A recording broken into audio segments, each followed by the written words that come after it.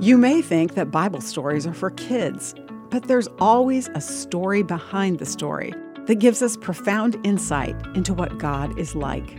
I'm Bonnie Sala with Reset. The Bible story of Samson is an intriguing one.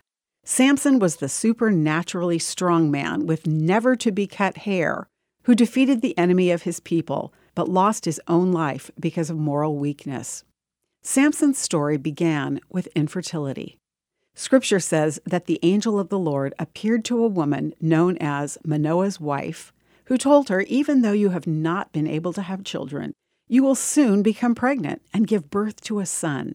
His hair must never be cut, for he will be dedicated to God. He will begin to rescue Israel from your oppressors. God saw the unfulfilled longing of Manoah and his wife.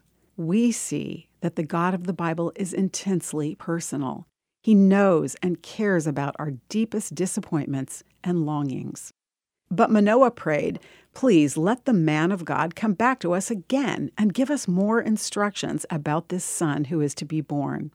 Amazingly, God doesn't look down on our uncertainty. The angel reappeared to Manoah's wife, who ran and got her husband. When Manoah finally realized it was the angel of the Lord, he said, "We will surely die, for we have seen God." But his wife reminded him, if the Lord were going to kill us, he wouldn't have accepted our offering or appeared to us and told us this wonderful thing and done these miracles. Aren't you glad that God speaks to and gives good sense to both men and women alike? I'm Bonnie Sala with Reset. To hear this again, read or share this, or to find more resources like this, visit guidelines.org.